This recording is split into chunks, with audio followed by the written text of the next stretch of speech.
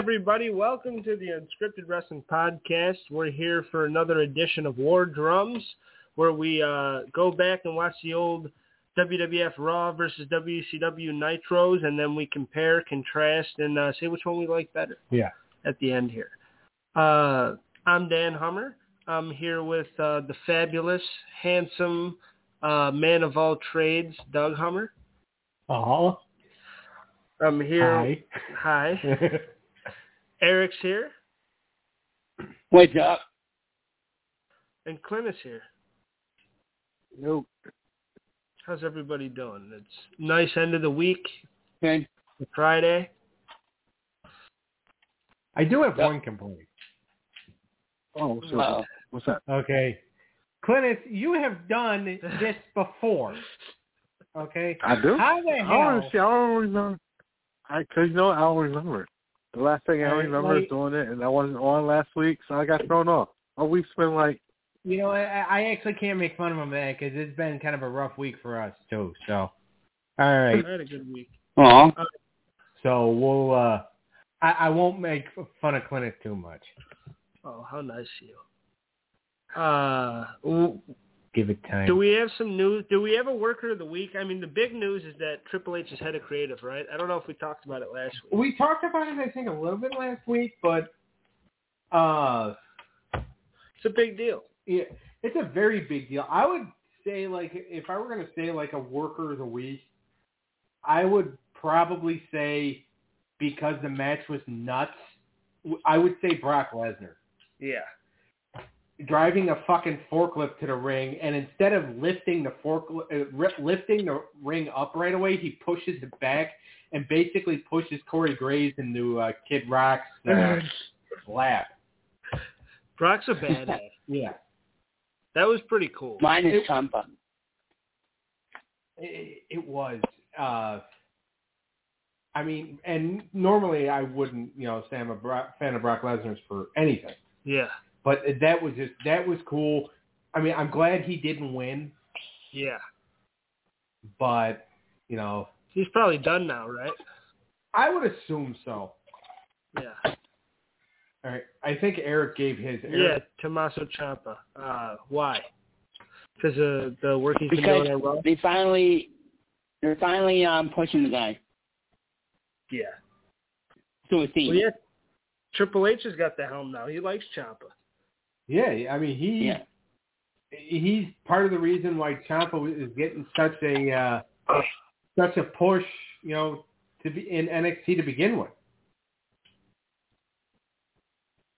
And I'm a big Ciampa guy, so. Yeah. You ready for mine? Oh boy. Yep. I'm gonna give it to Logan Paul for having an outstanding match at SummerSlam. Nobody can have their second ever match and be that good and that power, especially because Miz isn't even that good in the ring. Miz is a talker. He's okay in the ring. He can do what he does, but those two actually had a pretty damn good match. And Logan managed to get a pop even as a babyface. Yeah. The people were cheering for him. He proved very athletic. He went through a fucking table. He proved he can go. And it was his second ever match. He did not look green whatsoever. He's made for this. So. Right. Love him or hate him. A lot of people think it was a whole rouse or what? What? I think the box thing was all arouse just to get him foot in the door. Yeah, I think so. I mean, his brother seems pretty good at boxing, but he fought Floyd Mayweather, but I wouldn't say that he won that at all. It was just a spar or whatever, but he definitely got his ass kicked. I just think he's an entertainer. He was kind of made for this. It seems like it. Yeah. So I guess we'll see what he does. They got to turn him heel. Who's your worker of the week, Clinton? Thank you. I'm going to go with Bailey and her new crew. Io Shirai and Dakota Kai. I'm giving to them. I think the work they did on Raw and how they told that story about how they're running the place now, it was great. I enjoyed it. And what's funny is that, when Dakota Kai first came on the scene in Mae Young Classic. I think it was 17. Yeah. She was so like everybody thought she looked like Bayley's younger sister. Yeah, she still kind of does. Yeah. So it makes sense that they're aligned. Yeah. They look related. Yeah. And Io Shirai's badass little chick. So. And the funny thing is that, like, you know, Dakota Kai had been released. Yeah. Io Shirai, it looked like, you know, they weren't going to renew her contract. And, you know, and Bayley had been wanting to do the stable for months. Vince turned it down. He retires, so Triple H says, okay. Vince said no, so I say yes. Yeah. True. That's what it seemed like, right? Yeah. Yeah. And may I ask you, this I have to say this, yo. I think with Triple H, this is actually the first Raw I actually watched in a long time where I can actually say I enjoyed all 3 hours. Really? Yeah. Yes. I mean, if you look at the ratings wise, I mean, this is like, wow. My mind was blown. I was blown away. I do have faith in Triple H. Yeah. I have faith in him. I know all you've ever done is talk shit about him on this podcast. But when it comes to booking, he proved with NXT that he does have the finger of the pulse on at least what wrestling fans want. I can't wait to see, because tonight it's a gauntlet match to determine who faces Liv at the Castle deal. Yeah. What? Wait, I think this announcement. Wait, how do you want to do that? He already announced that Ronda's already getting a title match for a title at the Castle. No, she's suspended. I saw that, and then the next day I saw the next. I mean, they had to add out online. No, she's suspended. So they're looking for Liv's challenger for Clash at the Castle on September 3rd. Is she like real suspended, or? I think it's storyline because she attacked a referee. Oh, okay. Yeah. So she might just need time off or something like that. Right. Time off. She just probably don't want to do it no more because really nobody over there is gonna. She wants to fight. But like what I'm saying is that so I think the gauntlet match, it's Natalya, Shayna, Shotzi, Aaliyah, Raquel Rodriguez, Sonya, Xia Li. I can't remember if anybody else is in it or not. I don't think Lacey Evans is in it, which is stupid. But and then whoever else, and the winner moves on to face Liv at Clash at the Castle. So we'll see who he comes up with to get the title shot tonight. Yeah. Like who he has, you know, have the big moment or whatever. I actually think, unfortunately, it's going to be Sonya. Really? Well, it would make sense kind of from like a storyline perspective because Vince was really high on her. Yeah. The gauntlet, is that going to take up the whole show? Because they've done that in the past, right? I don't think it's going to take up the whole show because they also have Shinsuke Nakamura versus Ludwig Kaiser.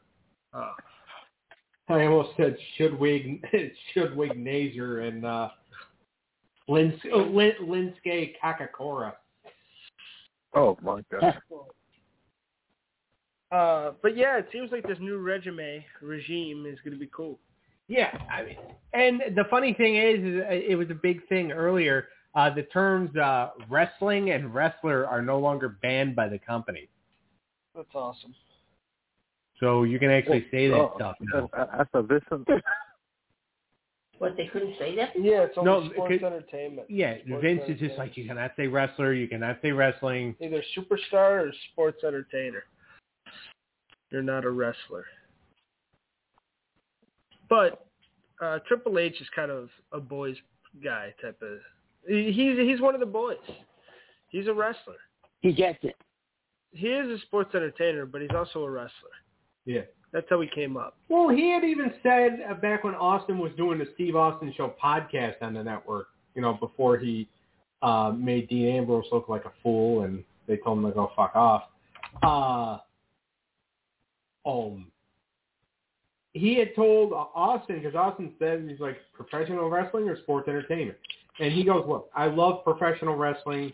He goes, I disagree with my father-in-law, but, you know, we have to go by what he says because he's in charge, and he's the one person that could probably talk my wife into divorcing me. He said it like that? That's how I read it. I mean, because it's true. I mean, if Vince called Stephanie and said, look, you're getting a divorce and you're getting it now. Really? I don't know about all that. Well, I don't know about it now because Vince McMahon, I'm pretty sure, craps his pants every time the microwave goes off.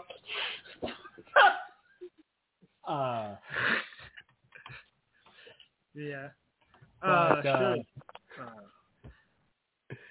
So probably are you getting to a point, or no? Okay. You want to anybody else anything from this week that was that good that we want to talk about, or did anybody like that Flair debacle? Oh God, Jeff Jarrett's my No. No, I didn't bother watching. I just saw the SummerSlam movie. instead. I'm sorry, but I think for what I have to say, we all gave SummerSlam going into that thing like the worst grade, not looking well, and it turned out better than expected. I'm sorry, it felt better for what I said. What, SummerSlam? After watching SummerSlam, yes. Yeah, you realize that we all shit on it last week. We should, because we all thinking it was going to be like pretty a big pitch. steamers, and I mean, Clintus was technically the only one that acted like he gave a damn. But we all shit on it, and then all of a sudden it turned out to be a pretty decent show. So, yeah, like, we don't know what we're talking about. I mean, who would have thought Logan Paul would have a good match? That's the only reason I said he was Worker of the Week, because I thought it was going to suck. Yeah. I mean, who would have thought Brock and Roman would be like, all right, we're going to try this time. And Brock, like, I think this match definitely outdoes any of their other matches, and it's mainly because of the tracker spot. Yeah. And also because Heyman finally took a bump after like 10 years. Actually, no, I don't think Heyman's taken a bump since. Heyman is a bump. He's got a baby bump. Yeah. We somebody we're going to talk about on the Raw. Since Hell in a Cell, I can think of. That's the last time he took a bump. That's true.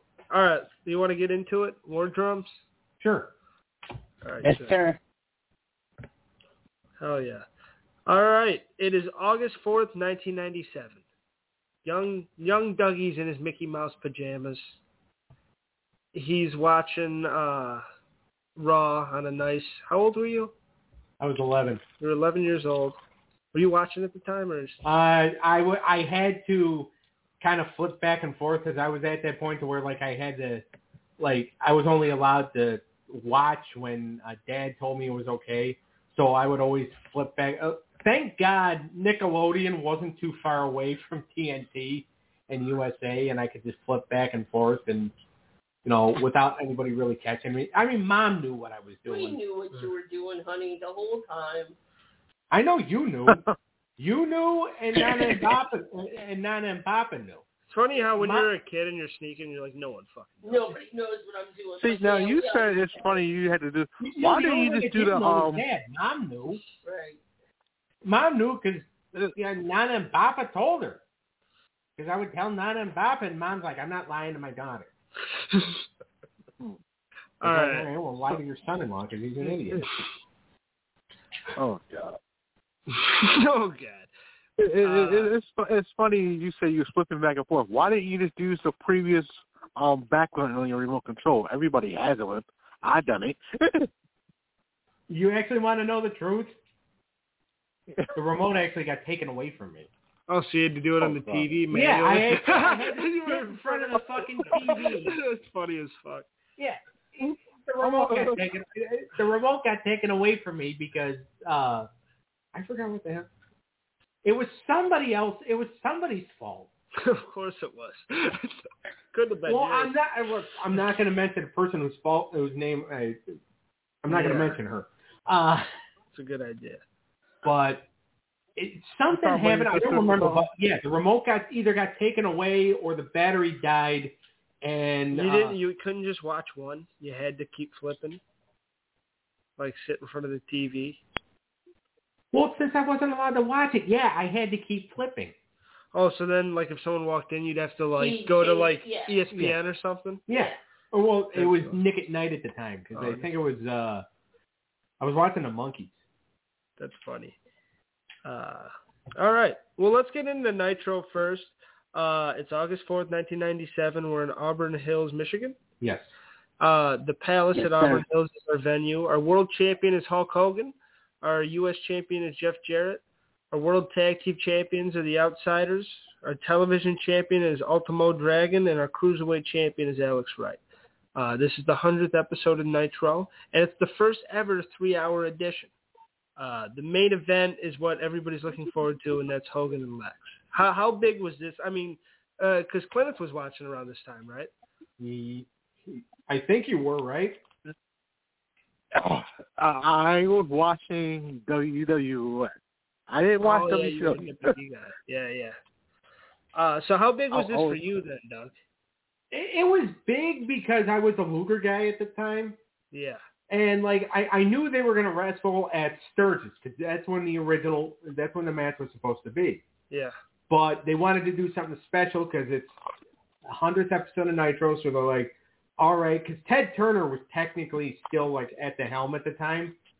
And he's just like, give them 3 hours. It's a special occasion. They'll do good numbers. Yeah.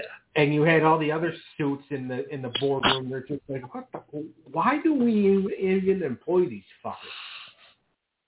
Because, they had so many other things at the time. They had a team in every sport because they had just gotten the rights to a hockey team. That's funny. So, a lot of the suits in the CNN Center, they're just like, we don't need wrestling. Fuck this. But Ted was so gung-ho for it. But yeah, it was a huge deal. And it was one of those things where, because with Nitro, you always could expect, big moments, because sometimes they treated Nitro better than they treated a pay-per-view. Yeah. Most times, actually. Bischoff cared more about Nitro than any pay-per-view. Well, yeah, he cared more about ratings than he did pay-per-view buys.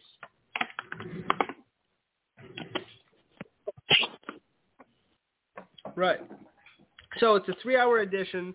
Our hosts, our commentators are Shivani, Zbyszko, and Tenay. We start hour 1 with Hogan and Bischoff. Yeah. And they're out here talking shit. And because Road Wild's is Sunday, right? Yeah. Saturday. Yep. Saturday. So what are Bischoff and Hogan out here for exactly? Just talking their shit? Just talking their shit and basically saying, look, because Hogan always had to have a segment on the show where he kind of promo. Yeah, he walks out and kind of dances and acts cool with Bischoff. Yeah. He had to be featured on every show because he's a fucking attention whore. Yeah. And it's just, again, he didn't really want to wrestle most of the time. Yeah. But it had to be every show. You could not, go through a show without getting a Hogan promo. He's basically saying he's going to whoop Lex's ass later. Yeah. We'll see about that. Then the Nitro Girls come out.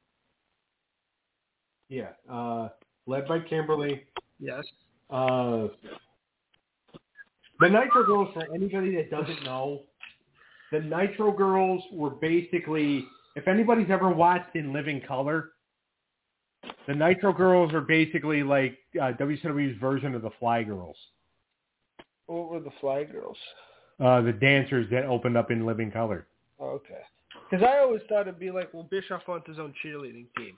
Kind of like an actual sporting event almost. Well, it kind of, but the cheerleaders had the pom-poms and had, like, whatever. But these girls were actually dancers, like what the flag girls were. Like, Bischoff has even said that, it was basically, he got the idea from watching In Living Color. Okay. All right. The only time the Wayans brothers can ever say that they got something ripped off from them. They're usually doing the ripping. All right, so we start out the show with Kurt Hennig and Mortis. Mortis, who came off of a hell of a rivalry with Glacier. Yeah. Mortis is Chris Kanyon, obviously, but is a Mortal Kombat villain. And he's wrestling the great Kurt Hennig. And Kurt beats his ass. What did you think of this match, Eric? I thought it was a decent opener. Both guys. It was only, it wasn't even that long. It was 5 minutes? Yeah. It was about 5 minutes. I thought it was decent. It was nothing special, but it was decent. It wasn't anything special, but it was basically to get Kurt Hennig over, get him some TV time because he was wrestling. He was wrestling DDP at Sturgis. Yep. So basically, yeah, it's just to get Kurt a win on TV. Right. Because that's important. Yeah. Clint, did you see this match or? No, tell you the truth, I did not watch it. In the Nitro part, I haven't watched Nitro in a while. But you've seen the Raw, right? Yeah, I've seen the Raw. Okay. All right. We'll go to you more on when we get to the Raw then. Kurt, yeah, I mean it was good. It was a good match. It was all right. I mean we're not gonna really give these. I don't think we should give these matches stars when we do these. Nah, because it's just more because it's TV and TV matches are shorter and yeah, they could be just as entertaining. Yeah. What's up? Oh, no, I didn't think so. Okay. What's up, Eric? No, nothing. I thought somebody said something. Dean Malenko and Jeff Jarrett's next against Hector and Chavo. This is a pretty decent tag team match, actually. Yeah, and again, it's to prove that Jeff Jarrett and Dean Malenko can work as a team. Yeah. So, and they did kind of have the beef with they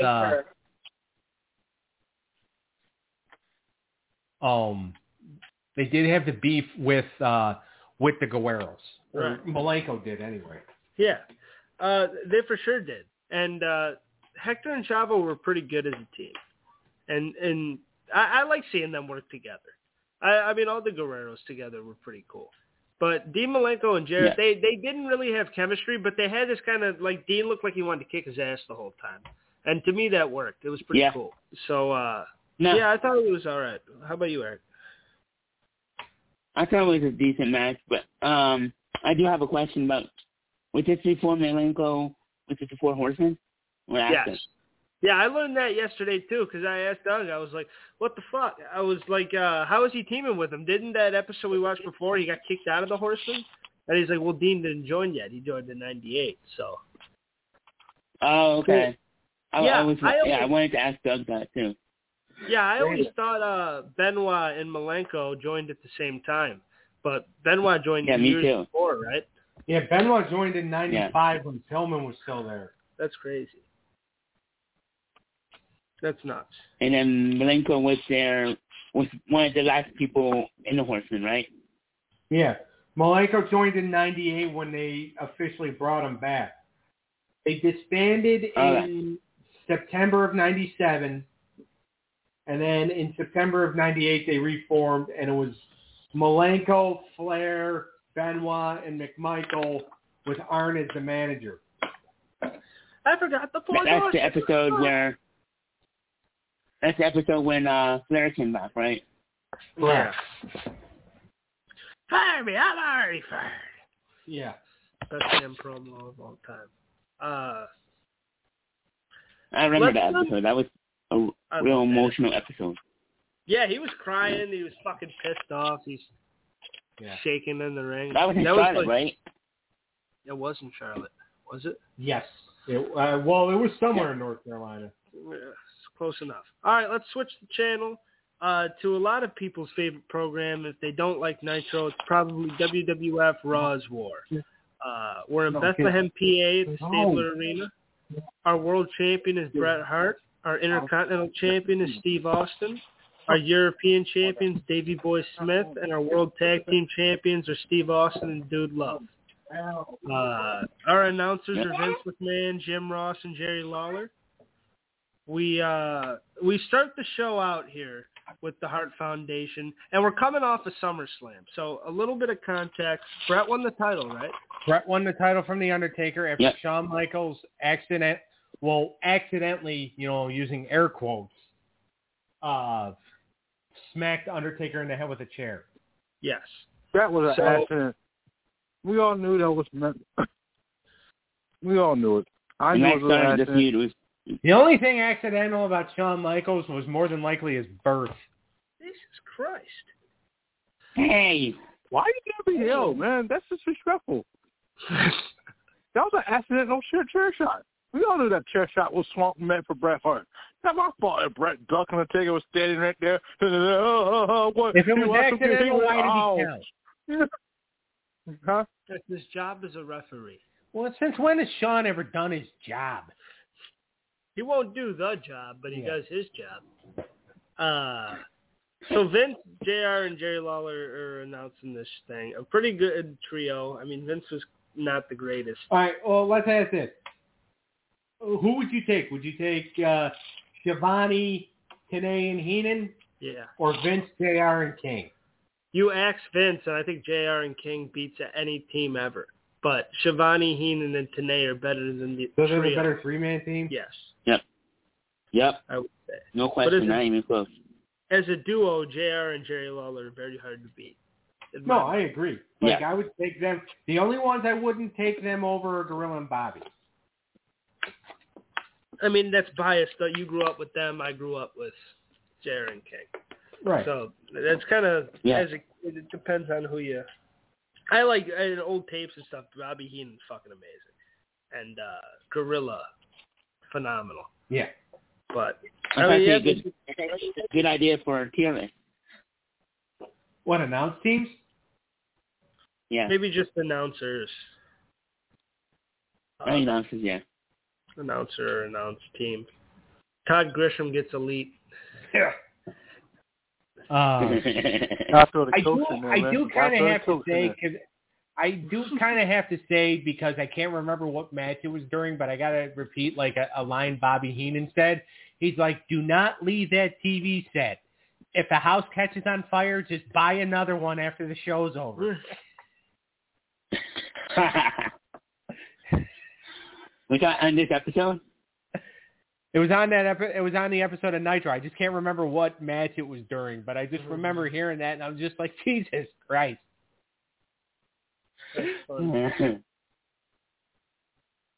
So during this, and coming off of SummerSlam, another important thing to note is that this is the infamous neck breakage of Stone Cold Steve Austin. Right, where with the pile driver. Yeah. The tombstone that he sat out instead of hit the knees.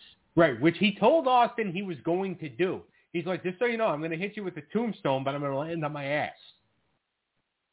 And Steve goes, no, you're supposed to land on your knees. He goes, I'm going to land on my ass.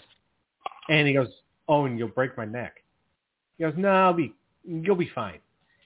He goes, Owen, I'm 6'4", or like 6'4", 6'5". He goes, Owen, I'm about 6'5". You're 6'1". It's not going to go well. He goes, just trust me. So, damn. Austin trusted him. Austin trusted him, and Owen, according to Austin, Owen never apologized.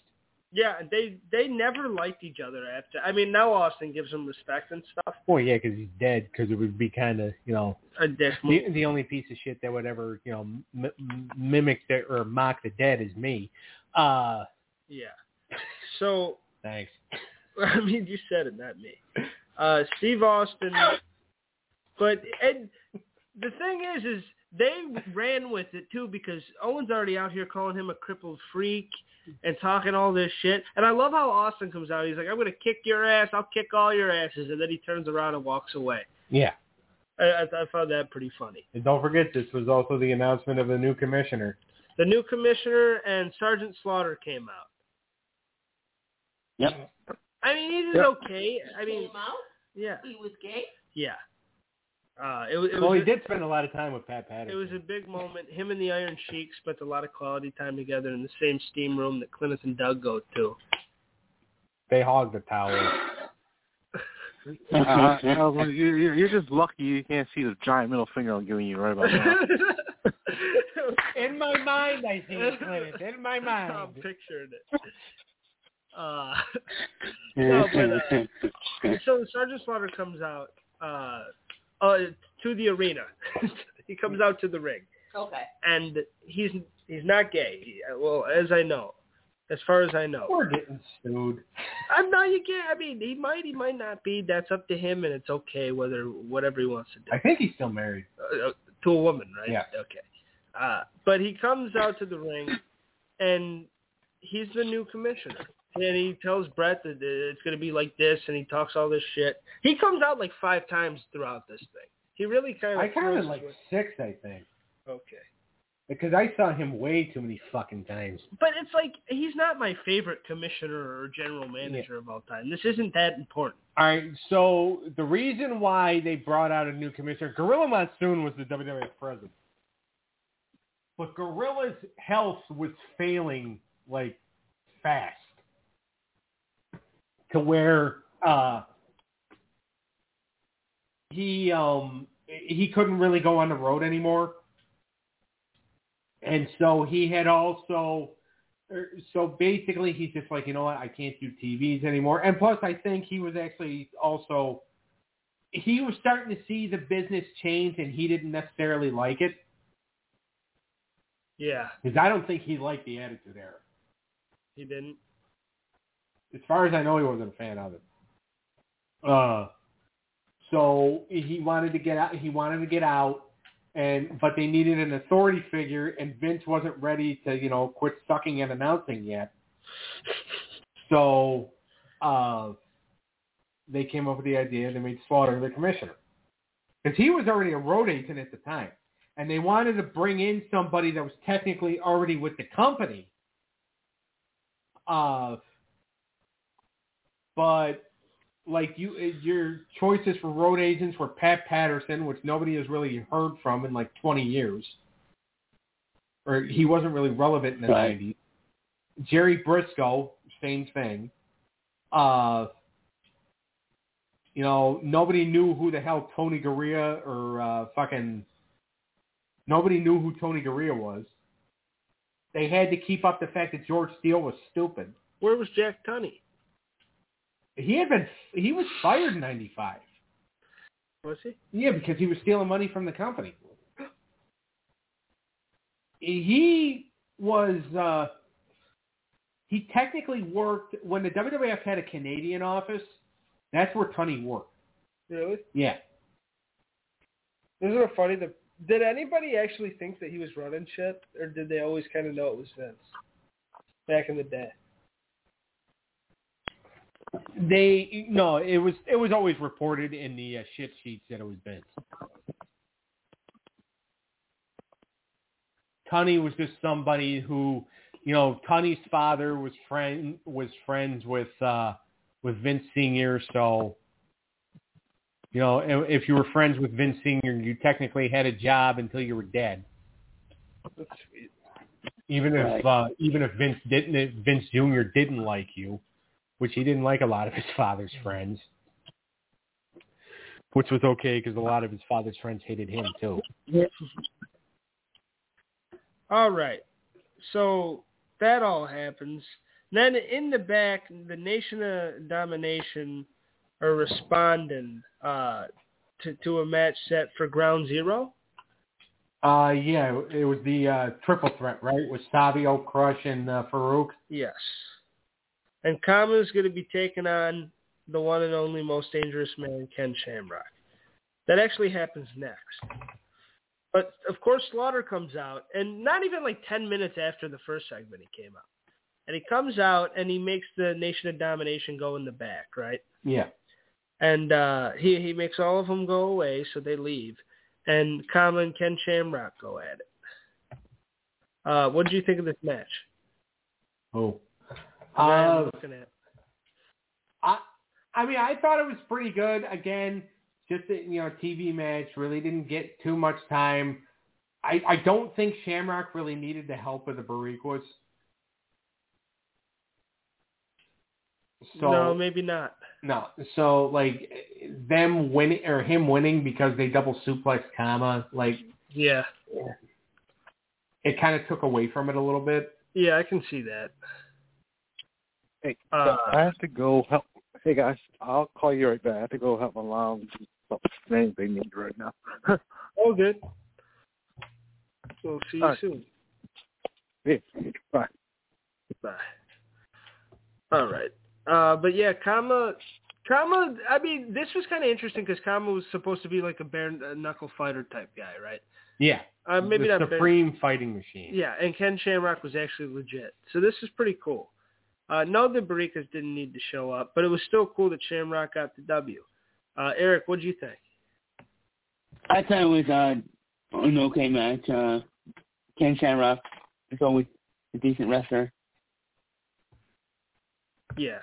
I like both of these guys, the former Papa Shango. And Dougie, wasn't he supposed to return as Papa Shango? Yes.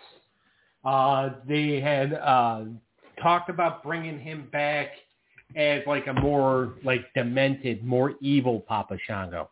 Right. And there was like character arc there was like drawings for it or whatever, and he actually took press pictures.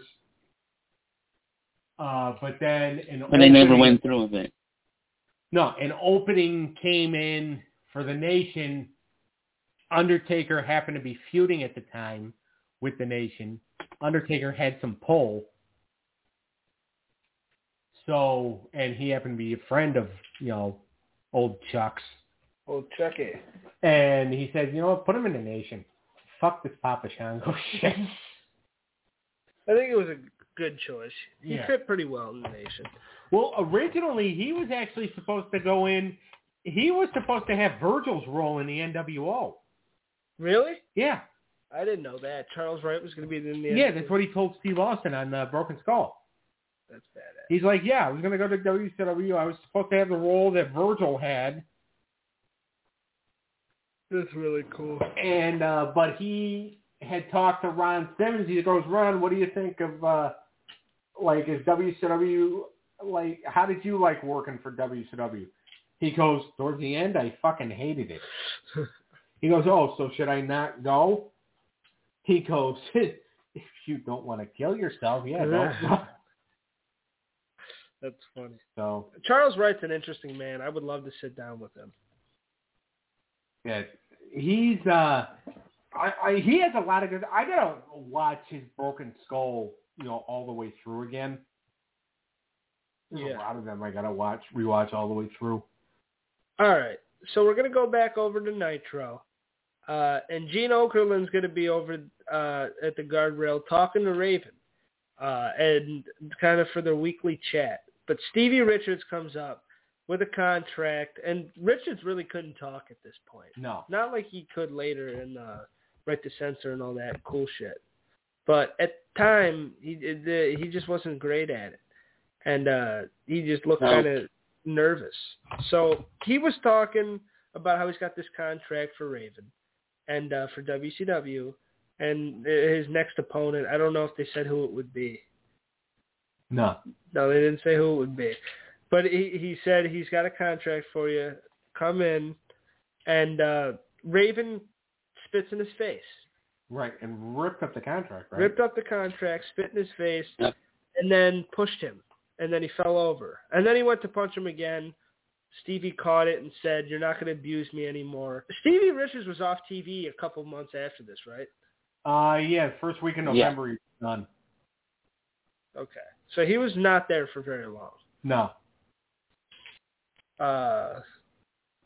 This really wasn't much of anything. I liked Raven. And Raven and Stevie were pretty good together in ECW, but I don't know. This really wasn't like magical or anything to me. Not here, no. Did you ever get invited to a Nitro party? No. Okay. Then we go to the Giant versus Joey Maggs, Lenny Lane, and Scott D'Amore. Old Scott D'Amore. Yeah. That's the same Team Canada Scott D'Amore, right? That's fucking amazing. The man that is actually running Impact Wrestling right now. That's fucking great. The big man. Amazing. So he was a jobber back in the day? Yeah. He worked a lot of. He worked a lot of. It was mainly for WCW. Okay. I forgot how he had the connections there, but he did a lot. He did a lot of job work for WCW. I think at one time the poor bastard actually had to wrestle Ming. Really? Yeah. Oh God. Poor guy. But yeah, I don't think he ever did work for Vince. I mean, I could be wrong, but I don't think that ever happened. Okay. This was a proper thrashing. I mean, the Giant beat the shit out of these guys. And it was cool, and he looked tough, and he looked like one of the better baby faces on the roster. What did you think, Eric? He was over. He was over. He was hella over. I liked it. I liked that they did this with the Giant, because this is what you have to do with big guys sometimes. I think it was some of the best utilization of them. I think if WWE would have did that more, they could have got more out of Big Show. You know, there's actually a match he did on the Saturday Night Show when he was champion. Yeah. He wrestled 4 guys. This was 96. It's not on the network yet, but I'm pretty sure you can find it on YouTube. He wrestled 4 guys, and this is back when he knew nothing except for the fucking chokeslam. Like, that first year he was in the business, all he could do was a chokeslam. All they wanted him to do was a chokeslam. That's why a lot of times Jimmy Hart, at the start of every match, would jump up on the apron. Yeah. So he could chokeslam him. So he could chokeslam and get the fuck out of there because he knew the guy was limited. Yeah. And then he started doing drop kicks off the top rope. Yeah. But no, like him wrestling a bunch of guys at once, like that was the best thing for him. Yeah. So he can throw motherfuckers around. Yeah. I mean, it was better in his handicap matches because a lot of times that's what they would do for Andre. Yeah. Give him multiple guys so he can just toss him and look strong. Yeah, but like Andre, you know, towards the end of his career, he really couldn't do that much anymore. Yeah. But that's fair. Yeah, but Big Show, you know, was still at the point where he could do that shit. Yeah, he was a young man at the time. Yeah, about 26, I think, just at the time. So he beat the shit out of them, and then Randy Savage, the Macho Man, ooh yeah, comes out, and he talked shit to Giant. He said, "You won't come out here," and then Giant said, "Bet," and he came out there. Then he ran away. And then there's a music video of Lex Luger giving people the torture rack. Right, which I found it funny that they used a lot of his stuff that he did like Saturday Night, like 96. Yeah. Like one of the main highlights is him putting Juventud Guerrera in the rack, which a lot of people will be like, when the fuck did Lex wrestle Juventud Guerrera? It happened. It was I believe it was in 96. On an episode of Saturday Night. Like the full episode's not up on YouTube, but the clip of it is because there's this guy, there's this user, he has like a bunch of like YouTube videos from like Saturday nights, you know, 94, 95, 96, 97, 98, 99, 2000. And like he actually lists, like the whole playlist is like so you can technically watch like a full episode of Saturday Night, but it's in like different like segments. Yeah. He segments everything. Oh yeah, I fall asleep in a moment. That's fire. Very fire. Let's go back to the other channel. Let's go back to Raw. And on Raw, we have Taka Michinoku and Brian Christopher. Jerry Lawler's late son, rest in peace. You had a conversation with this man at some point. Yeah. And him and Taka had pretty good chemistry. They were two of the better lightweights in that ill-fated lightweight division. I loved the match. I thought Brian Christopher had better chemistry with Taka than he did with Putski. Yeah. No, I can see that. Because we watched an episode of Raw where he wrestled Putski. Yeah, I didn't like that match. No, it sucked. This match was actually pretty good. King making the Pollock jokes was pretty funny, but that's about it. Well, yeah, because he could get away with it back then. He tries it now, he's going to get fucking arrested for a hate crime. Yeah. But, I thought these two were pretty cool together. And it was a quick match, but Taka got the win. And Taka Michinoku, he gets a lot of love nowadays. People really respect him for his work in the ring. Yeah. You know what's actually funny? This campground that we had a seasonal site at back when you were, just a little bitty baby. We were at the beach there, me and somebody who I was forced to be friends with because Dad liked him. And we were talking to this other kid who happened to be a wrestling fan. And we kept saying Taka Michinoku. Yeah. And the lifeguard was a bitch. And she thought we were swearing. Mm. So she just you guys keep saying, you guys keep swearing. Knock it off. And it's just we're not swearing. We're saying a Japanese guy's name. And then I'm like, we're not. I actually told her, I said, we're not swearing, so shut the fuck up. Which basically, we got kicked out. We got kicked out of the beach.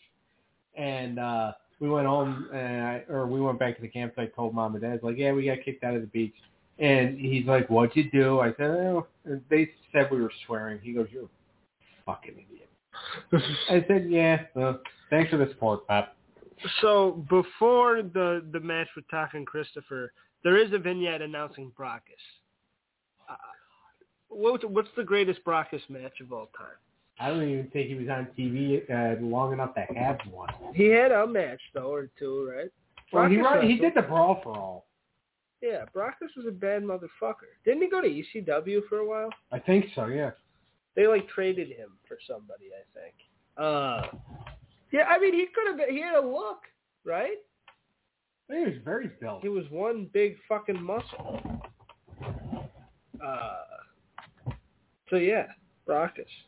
Maybe he'll do big things. Lawler's throwing a fit on commentary when Taka kicks his son's ass. Yeah. And then Christopher jumps him after. Right. And then we go backstage, and Sergeant Slaughter goes to Pillman's dressing room. And we didn't say this at the beginning of the show, but since Pillman lost his match at SummerSlam, he's got to wrestle in a dress tonight. Yeah. So he hands him his dress. Pillman's not happy about it. Right. And then the camera cuts to Paul Bear. Oh yes, The Undertaker.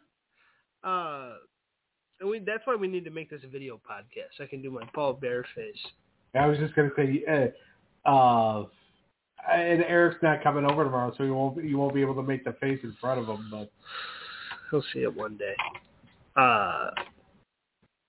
He said that he's forgotten more about wrestling than China will ever know, and I think that's a cool line. He also says he's more of a man than she will ever be, whatever that's. Well, I mean, she's 200 pounds, he's 800, so. Paul Bear's a fucking. He was entertaining though. He as personable as what he was a passionate and entertaining manager. He was very good.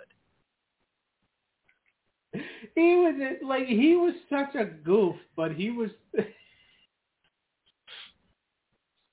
I can't focus. But he was. It is to me. Okay. There you go. So, but it was Paul Bear was he was so good at getting you to hate him. But then again, there was a lot of people that loved him too. Yeah. God, definitely. I agree. I thought he was good. I thought he was damn good. All right. Now we have Hunter Hearst Helmsley with China versus Vader with Paul Bearer. This doesn't last very long. No. They go out to the floor and get counted out. Yeah. They fight for a minute, and then they go out on the floor and get counted. It's heel versus heel. There's not much heat. China drop kicks the fat man. There's not too much to say. It was okay. It was entertaining enough. Yeah. All right, let's go back to Nitro. Yeah. We got one of my favorite tag teams, Public Enemy versus High Voltage. The Enemies got the win here. It's not the greatest tag match of all time, but it was entertaining to me. I had fun with it. Remember, we covered this match, or when they did this match, as a Philadelphia street fight in April. That was really good. Yeah. Voltage won that one, though, didn't they? No, they lost. Okay, good. They lost. Public Enemy was finally able to beat them, because remember, they had a 2-match win streak on Public Enemy. Yeah. I've always liked Public Enemy. They were a really good. They were a really good team, and the gimmick was. I mean, the gimmick was more over in ECW. I mean, it was just kind of white boys trying to act gangster and throwing their hands up and shit. Yeah, which got over in ECW because that's all Philadelphia was known for. You're not wrong. Well, that's refreshing. They were straight up Philly boys, and they were good. They weren't the most technical wrestlers, but they were entertaining enough. Rocco could be. Yeah, Rocco was pretty good. I liked the match. Boop. Did you? Yeah. You're not booping me. I like the match. Well, that's good. We can't boop Eric. Oh, I'll boop him. Then the new Cruiserweight champion, Alex Wright, comes out. He's dancing with the Nitro girls. He wasn't invited. And they were disgusted by him dancing with them. Yeah, they're not happy. And then Okerlund... That's a shock. Women not happy. Okerlund comes out for an interview. And Wright starts speaking in German, and Okerlund's getting pissed. Yeah. And he said, you can keep that ding-dong schnitzel or something. He's like, knock off the wiener schnitzel. This is America. This is Detroit. We speak American here. We speak American is hilarious to me. That is fun. That sounds like a Karen. He says Chris Jericho's going down at Road Wild. I guess we'll see. I guess we shall see. Do you guys watch Road Wild? Not this week, but I have seen it. Yeah, I watched it after. I didn't finish it, but What'd you think? Sorry. I thought it was good. It was just something. I fell asleep, but I saw most of it. I don't know who watched it. Yeah, that's cool. Cruiserweight champion Alex Wright versus Scotty Riggs of the American Males. But he didn't come out to the American Males theme song. Well, yeah, because the American Males were done by that point. But he's still wearing the gear. Yeah, his gear never changed. He's taking baby steps. The crowd hates Wright. Riggs almost beats him, but I hated Wright. Headbutts him with his... I liked Alex Wright. Alex Wright was really good. He just couldn't talk because he was fucking German. And here's the funny thing. And again, you know, I talk a lot about marketability on this show. Because, like, I'm an action figure guy, right? Yeah. You know, when WCW was kind of dabbling at first with the action figures, and when they were being made by original San Francisco toy makers, Alex Wright actually got a WCW figure. Did he? Yeah. It was funny who was all in his set. It was him, Big Bubba, the Giant, both Nasties, both Harlem Heat, and Sergeant Craig Pitbull Pittman. Hell yeah. Really? Yeah. That's who all I think was in there. There might have even been a couple more too, but no, they were all in that set. And I what's actually funny, I had all of them except for Sags and Pittman. Really? Well, I might not have had Harlem either. I don't remember. Yeah. But, yeah, it was a good match. I like Alex Wright. I liked him as Berlin. That was one of the only Russo ideas I thought was kind of interesting. Yeah, but unfortunately, they didn't really want to. Well, actually, no, it wasn't a Russo idea. It started off as a Bischoff idea. Are you sure? No, Bischoff brought it back as Berlin. Okay. I thought it was cool. Yeah. Well, the reason why it was cool is because it wasn't Russo's idea. So Kane's not cool? Kane was a Pritchard idea. Bullshit. Chris Benoit in 6. I believe what I want to believe. You're a liar. Well, we come in for hour number 2. It's still Shivani, Bobby, and Tenay, right? Oh, no, Sabisco's gone, and we got Bobby. Yeah. Which is a beautiful trio. So hour number 2 here, we're going to start off with Chris in 6. The old Benoit versus the old X-Pac. This was a very good match. It only lasted 4 minutes, and Jeff Jarrett comes out and beats up Benoit for the DQ. But for the limited amount of time these guys were out there, it was actually a pretty good, solid, entertaining, fun time. It was. And then I just remember afterwards, like when Jarrett's beating up Benoit, you could hear the crowd erupt, and here comes Mongo storming out to the fucking ring and then just beats the shit out of Jeff Jarrett. And, Jarrett didn't have it coming. Jarrett was shacking up with his wife, which I'll never understand why guys sometimes get so mad at other guys for, stealing their wives. Because to be honest with you, like 9 times out of 10, they're saving you. They're basically taking over your life sentence. Yeah. I mean, I understand where you're going at, but it's still not fun. I mean, Deborah McMichael was a ball-busting bitch, so I would, to be honest with you, Mongo should still be sending Jeff Christmas cards. She might have clapped like a machine, though. Well. All right. So we're going to switch back the channel to Raw, and we have the Patriot, and he's, talking about America because he loves it. Yeah. It's his whole shtick. He's the Patriot. He wears an American flag mask, and he loves America. Which, it's funny how he got that gimmick, and the story was actually told on this show. A different episode of this show. But John Horton, who's Craig Johnson in the GWF, tells a story about how it was actually Demolition Axe, Bill Eadie, that gave Del the gimmick. Really? Yeah. Well, because when they were going to bring Del in, he was just going to be known as Del Wilkes. Yeah. And Bill's like, you know what? Let's try something. And they put a red, white, and blue mask on him, red, white, and blue tights. Said, all right, you're the Patriot now.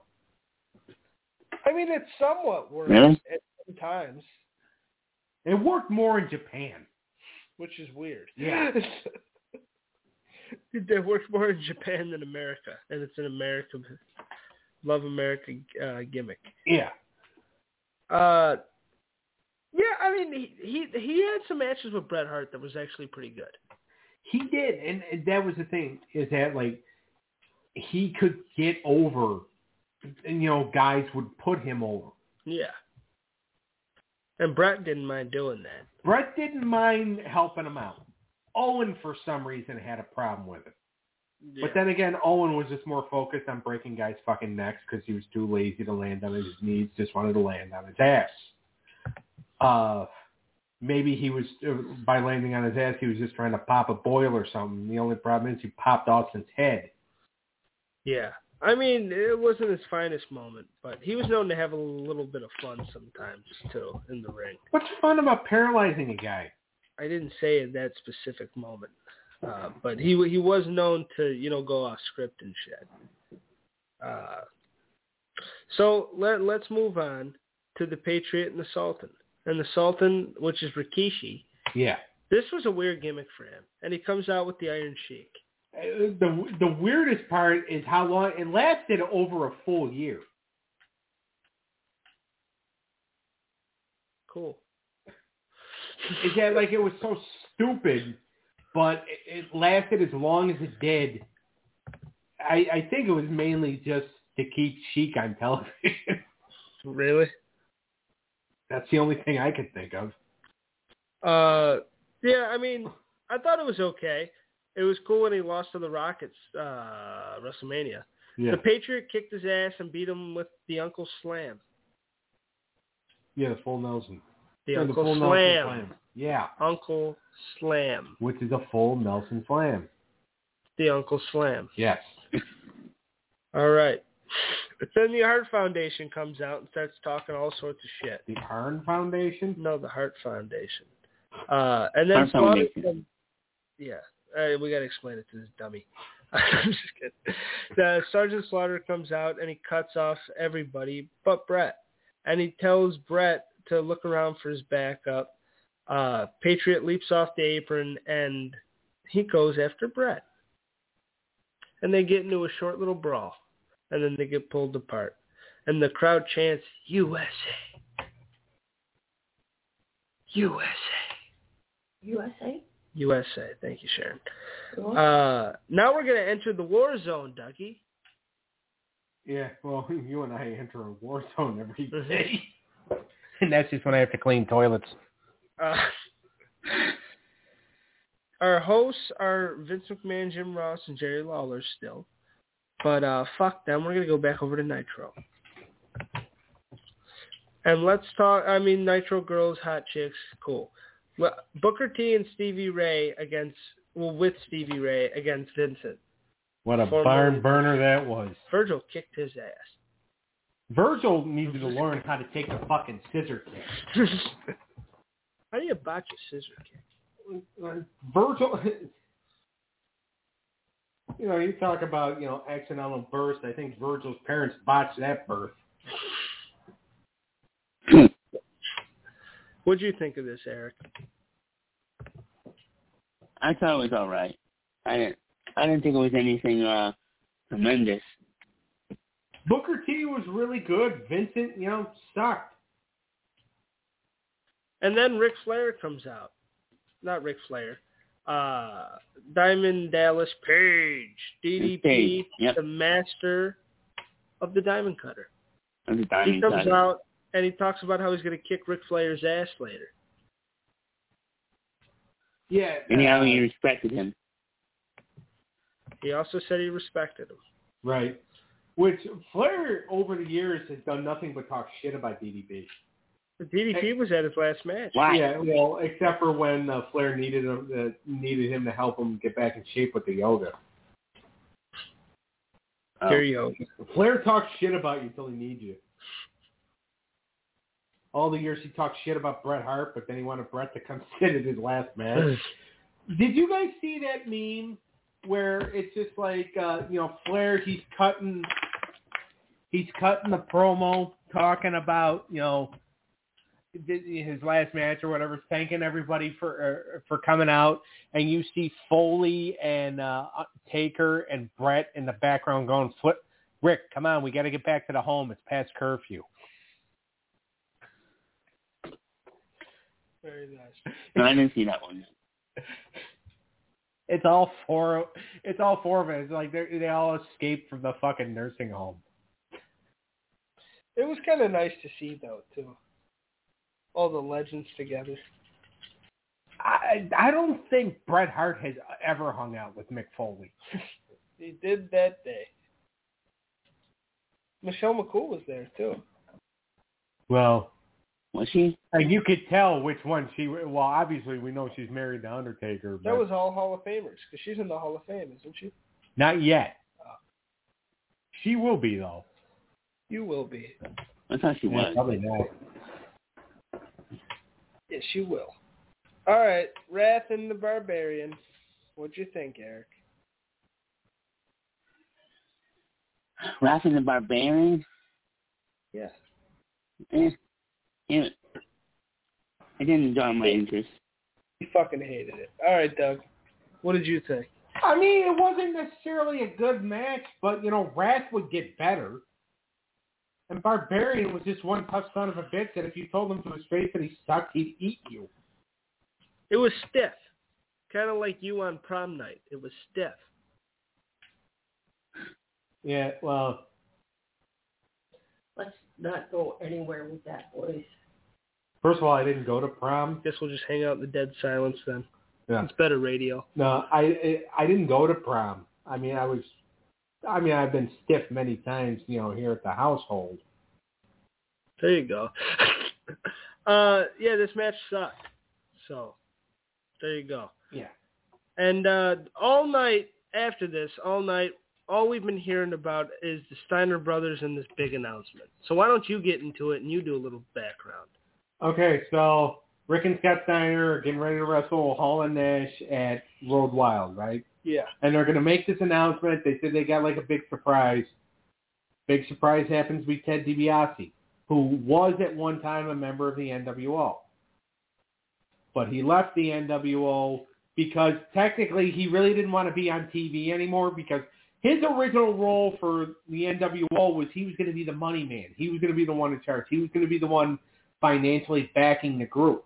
Yeah. But then Bischoff realized he wanted to be a dick. He wanted to be a heel. He pretty much took over being the spokesman for him. Well, let's be honest. Ted didn't fit. He just didn't. Well, he didn't fit. Just admit it, he didn't fit with the NWO. He didn't. I mean, Ted was a decent manager. He was a great manager. The shit with Steve Austin sucked too, but he was a pretty good manager. But he didn't fit with the NWO. That was a whole different type of a gimmick. It was gang violence. You don't need an accountant when you're doing gang violence. Right, and that was the thing. And Bischoff being a biker, Bischoff fit more. Yeah, because he was like the boss, and like, oh, they're all just running the place, and they don't give a fuck, and they make fun of everybody. Right, because DiBiase wasn't a boss. No, like, he had money, but that's like, who cares? No one cares about the rich guy that funds the cool people. They just care about the cool people. Fuck Ted DiBiase. Like that. I mean, he didn't matter in that group. He didn't mean anything, and when they left, I think it was good, and I think Bischoff fit in better and had more iconic moments. Right. So this was cool though. So they bring him out, and Rick's out there barking, like usual. I don't think Scott said a fucking thing. No. And DiBiase's out there cutting a promo and being all heartfelt, and Hall and Nash come out and shit on it, because that's what they do. And DiBiase's just like, look, I'm going to make sure they take your titles on Saturday. So, I mean, it was a decent moment. Like, it was good for, like, a surprise, but I don't think anybody really cared. Because it was just like, oh, Ted DiBiase, who gives a fuck? And I love like the announcers did. Yeah. But. Yeah. Ted DiBiase's awesome, but this wasn't as big as I think they thought it was. Oh, no, he didn't want to do it. Like, he had said in a shoot interview, he's like, the Steiners don't need a manager, right? Yeah, they don't. All right. No, they don't. No, they don't. So now we're in the war zone, baby, and we're back on Raw. Shawn Michaels comes to the ring, and he's a sexy boy, but he's not your boy toy, Sharon. And he's dancing around with his shirt off, getting the women excited and the men jealous, and some of the men excited. Doug was smiling cheek to cheek, even though he doesn't like Shawn Michaels. He talks shit about Bret Hart, and says he's not. I think Paul Bear's more my type. Yeah, you're a chubby chaser for sure. He says he addresses if he's in cahoots with Bret Hart or not, and Vince, he calls Vince the dumbest son of a gun he's ever met in his life. He didn't say that. Well, in the PG, this is rated R, right? They call are, yeah. Yeah. Whether the show is We Are. But yeah, he talks to Vince, and he basically talks shit to Vince. Vince talks shit back to him, and he says he's going to beat up the Undertaker. This is a classic Shawn Michaels promo. It was pretty good. It was better than a lot of his stuff Yeah. that he was doing like a couple of years prior. Yeah, he's starting to get into DX, Sean. Yeah. And This was douchebag, Sean. yeah. But that's an entertaining Sean too, whether you think he's an asshole or not. Right. When he's feeling himself and he thinks he's the greatest thing of all time, he is pretty entertaining. Yeah. Yeah, definitely. And then That's probably why I became a fan of it. Yeah. Well, you like anything that's a dick. Yeah, look at who his best friend is. What? I probably should have worded that a different way because I'm pretty sure it just sounded dirty to him. Oh, then he just likes dick? Yeah. There you go. Yeah, Undertaker comes out. Bong, Disregard that. bong.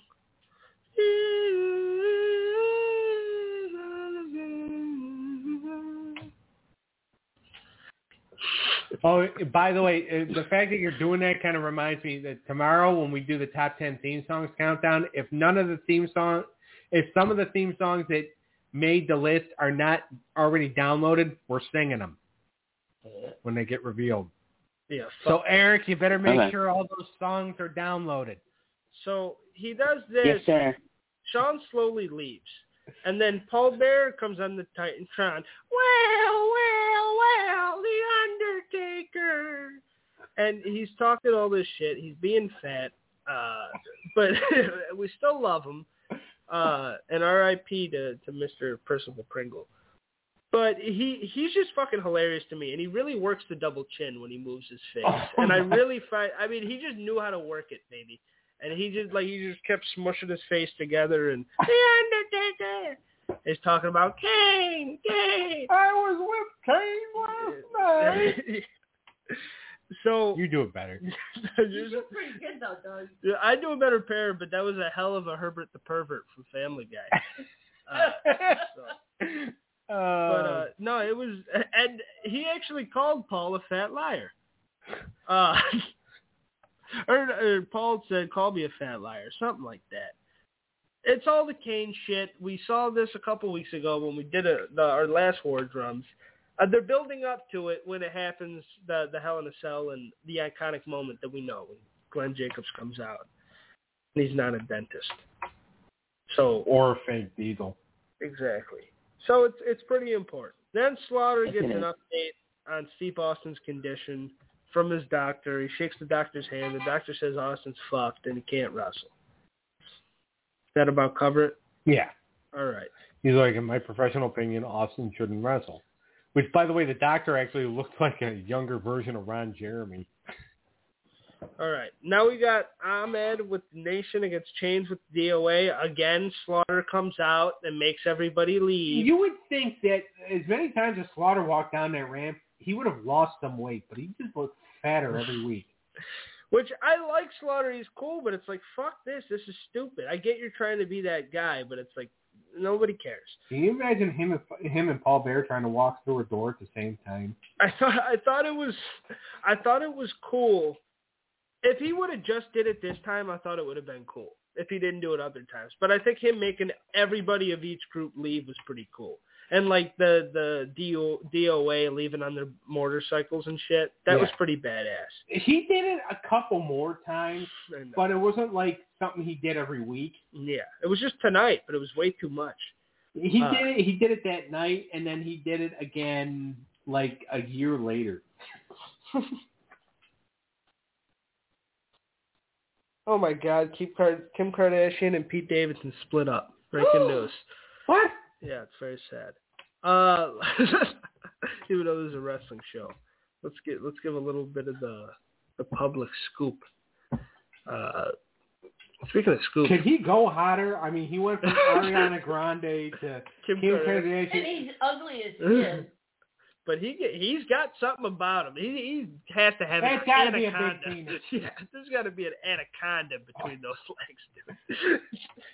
But how can he go up any further, or is it just going down? Are we gonna see a fucking? I don't think he can go up in net worth. Kim Kardashian's worth like $1 billion. But in like attractiveness. I don't know. He's been with some cute girls. Or is he going to end up dating fucking Caroline Ray tomorrow? Maybe. Maybe. Sharon knows who that is. So I do. Well, that's good. Is she hot? She was cute back in the day. She's old. Oh. Not old. I mean, she's a middle-aged woman. Yeah. Oh. That's old. She's probably in her 50s, so that's more than middle-aged. She's a middle-aged woman who's uglier than Jasmine from Big Brother. Oh, God. Ahmed wins the match, kicks Chain. Get your beard off my laptop. Ahmed, he beats up Chain. He wins the match. And then the Nation come out and beat him up. So I guess he's out of the Nation now. Yeah, they never. That was weird. It was weird. It didn't make much sense. He won the fucking match. Even the announcers were like, "What's happening?" Yeah, when you have Lawler confused, What did happen? I don't even fucking. Him and Ahmed and Farouk really did not like each other In real life. in real life. Because when Farouk debuted and kicked Ahmed in the kidneys, it was a legit shot. He really fucked up Ahmed's kidney. Really? Yes. It literally almost killed Ahmed Johnson. Yeah, that's ass. That's super ass. That sucks. Yeah, so it was accidental. But yeah. All right. Yeah, it was just like, but yeah, there's always been heat. I mean, it was accidental. I mean, there were some people that were actually high-fiving Ron because they hated working with Ahmed. But, let's go back over to Nitro, all right? Yeah, sure. Conan and Psychosis. This was a bit of a botch fest, but not too bad. No, Psychosis was really good if he had the right opponent. And usually Conan was the right opponent, just not here. Yeah. God, I would have liked to have seen Conan put Sonny Ono in that Tequila Sunrise, though. Yeah. That's a cool finisher, though. It is. And he did get Psychosis. Psychosis botched a little bit here, even though I really like him. Psychosis is one of my favorite cruiserweights. Yeah, mine too. But, this was pretty cool for what it was, but Conan got the W. So let's go to Glacier and Ernest Miller against Silver King and Damien. Ernest Miller and Glacier were such a weird tag team. They were. But Glacier had a great entrance, so that's okay. And Miller wins, and he beats Damien. And Miller and Glacier get the big old George W. What did you think of this, Eric? I thought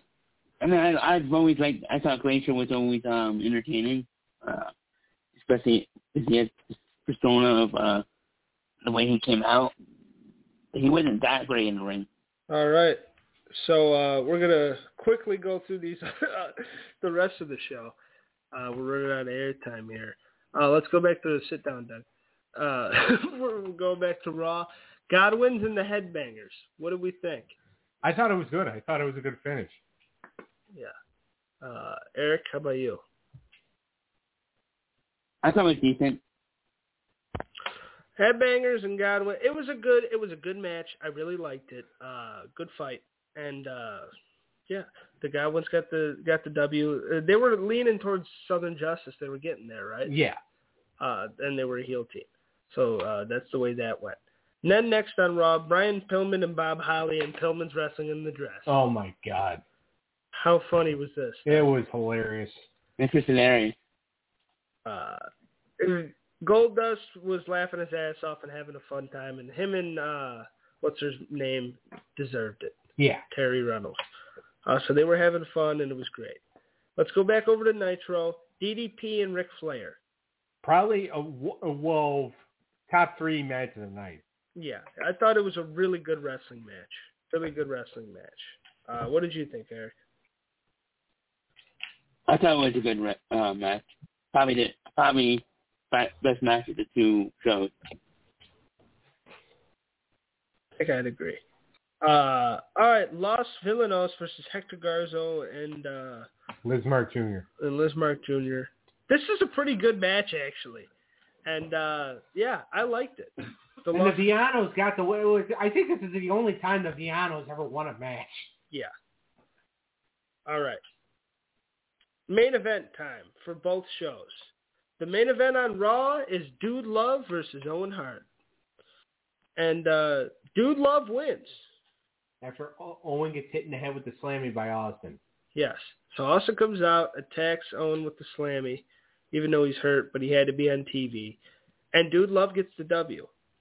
It was a little, it was a weird finish, but I really liked it.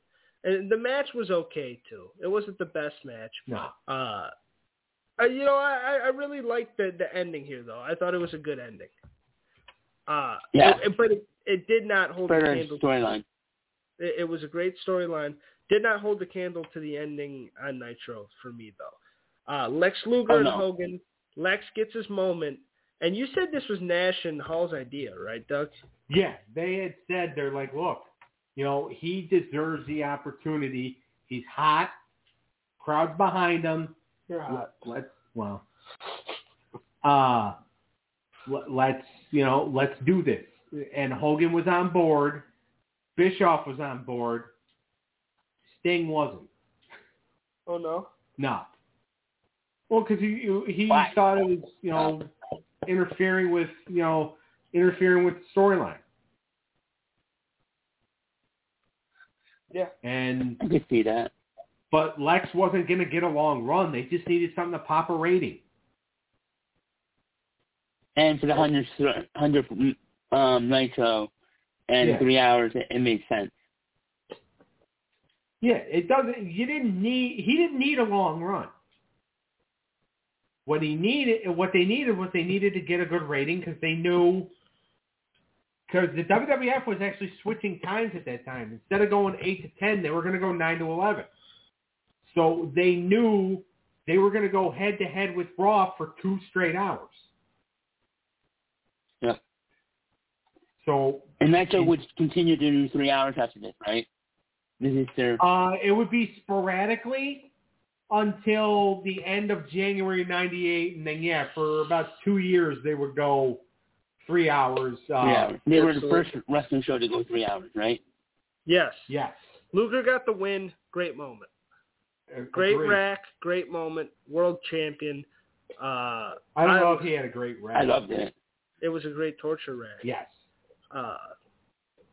I love this match, and I love the win. I did too. And Lex deserved the pop. It was a great moment for Lex, and he's one of the most underrated wrestlers of all time.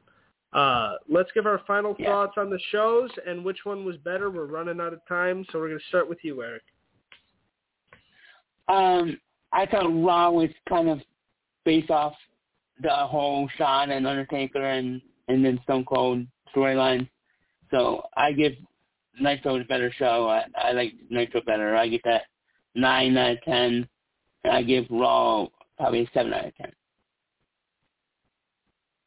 I just thought Nitro was better overall. I enjoyed that better. I would actually agree with you. I thought both shows were really good. You can tell why Nitro was winning at this time, though. And I give them a 9 out of 10 also, and I give Raw a 7.5. I thought Raw really tried, and I thought they had some good storylines. They were pushing the stories forward, and it was some good wrestling too. But Nitro was just so on a roll and so hot, and that main event was hard to beat. And there was some good wrestling in between too. Doug, take us home. All right. Yeah, yes, Raw was telling pretty good stories. The whole Pillman thing, the Austin deal, the Shawn and Undertaker, and they had decent matches, but Nitro was telling story after story after story, with Luger and what the Steiners were doing. And, they had really good matches themselves. But you cannot beat Lex Luger's moment. I would give Raw a 7.5 out of 10, and I would give Nitro a 9.5 out of 10. Okay. So Nitro wins for all of us. Correct. All right. That was our WarDrums, number 4. make sure to check out the Wrestling Outlet every Wednesday and Saturday for their Hollywood Hangout. Make sure to check out Elite Diplodoc on YouTube and Sneaky Fetty on Twitch. Maybe he's Elite Diplodoc on Twitch too. I have no idea. Yeah, he is. So there you go. Make sure to check us out 6:30s on Fridays for wrestling or unscripted wrestling. Obviously, that's here right now. We just did the WarDrums. What are we doing next week, Doug? Next week, I'm interviewing Rod Price, California stud, rugged Rod Price from GWF and ECW fame. Also was in the USWA. I don't know who my co-host is yet. I'm working on it. All right. So Doug's got an interview. Make sure to check that out. No, Eric can't be on. All right, tomorrow we have Unscripted Unlimited. Yep, you're working. Unscripted Unlimited at 7 p.m. And it's going to be you, and it's going to be your cartoon countdown theme songs.